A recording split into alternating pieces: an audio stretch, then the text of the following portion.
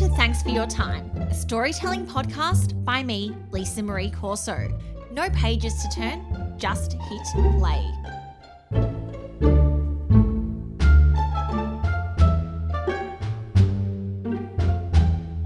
Today's story is called Flossing with the Truth.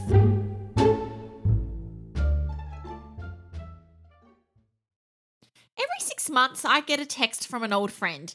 There's no hello, how are yous, or questions asking if I was the last person they lent their copy of Big Little Lies to because they now can't find it on their bookshelf. And emojis? Forget it. This friend texts like they're still using a Nokia 5210 with short, curt sentences lacking punctuation and the feeling that you've just interrupted them playing a game of Snake. If you didn't know this friend and judge them solely on their text, you'd think they were a bit of a snake themselves. Curt, rude, abrupt. But in 2020, we know text tone can easily be misinterpreted. The worst offender? The full stop. Add that to any short sentence and you'll cop it for being passive-aggressive.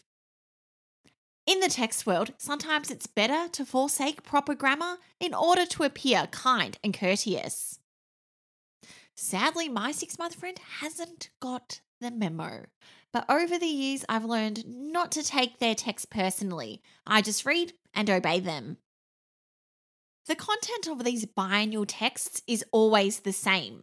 An automated reminder sent 24 hours before our scheduled catch-up. And you better believe, I arrive at all of our appointments 5 minutes early. This is not a friend you want to piss off, or worse, make up an excuse about why you were late. This friend sniffs out bullshit more accurately than a dog trained to sniff out truffles. This friend always knows when you're lying. Not because they're a body language expert or NLP practitioner, but because this friend is my dentist. I should preface this and say I use the term friend loosely. My dentist remains unaware that they've ascended the throne of friendship status, but isn't it more weird to think of your dentist as who they truly are? A stranger with sharp, surgical, sterilized tools poking around your mouth. Just because I'm afraid to lie to my dentist doesn't mean I'm afraid to lie to myself.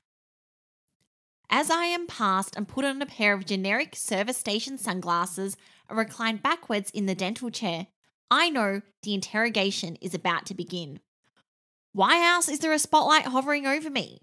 Some may say to help the dentist see inside my mouth. But to me, the spotlight is a little too reminiscent of the interrogation room in an episode of Law & Order SVU. The effectiveness of lie detector machines is always up for debate, but if you want to elicit a true confession from a human being that is 100% accurate, wait until the accused takes a trip to the dentist. Then ask them if they've been flossing while you poke their gingivitis-plagued gums. If they lie, the gums will always bleed red. Every question my dentist asks me is designed to burp the truth out of me. Am I comfortable? Did I upgrade my electric toothbrush like I said I would do last time? Am I enjoying the daytime television programming trying to sell me compression leggings on the TV screen dangling above me? The answers are always the same. No, no, and no. I'm more honest at the dentist than I am in real life. I'd love to say it's because of my high-functioning moral compass, but really it's because sensitive gums and plaque build-up never lie. As humans, we may talk shit, but if you look inside our mouths, you'll only find the truth and a little bit of last night's dinner wedged between two molars. That's why at the end of every appointment, I never declare I will floss twice a day. Instead, I say I'll try, because you can't break a promise you never made.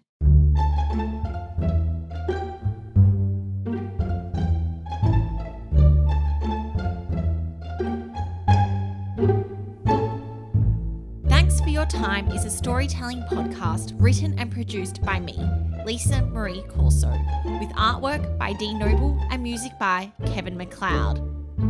This podcast was made with support from Moonee Valley City Council as a recipient of an arts grant. Thanks for listening and catch you next time.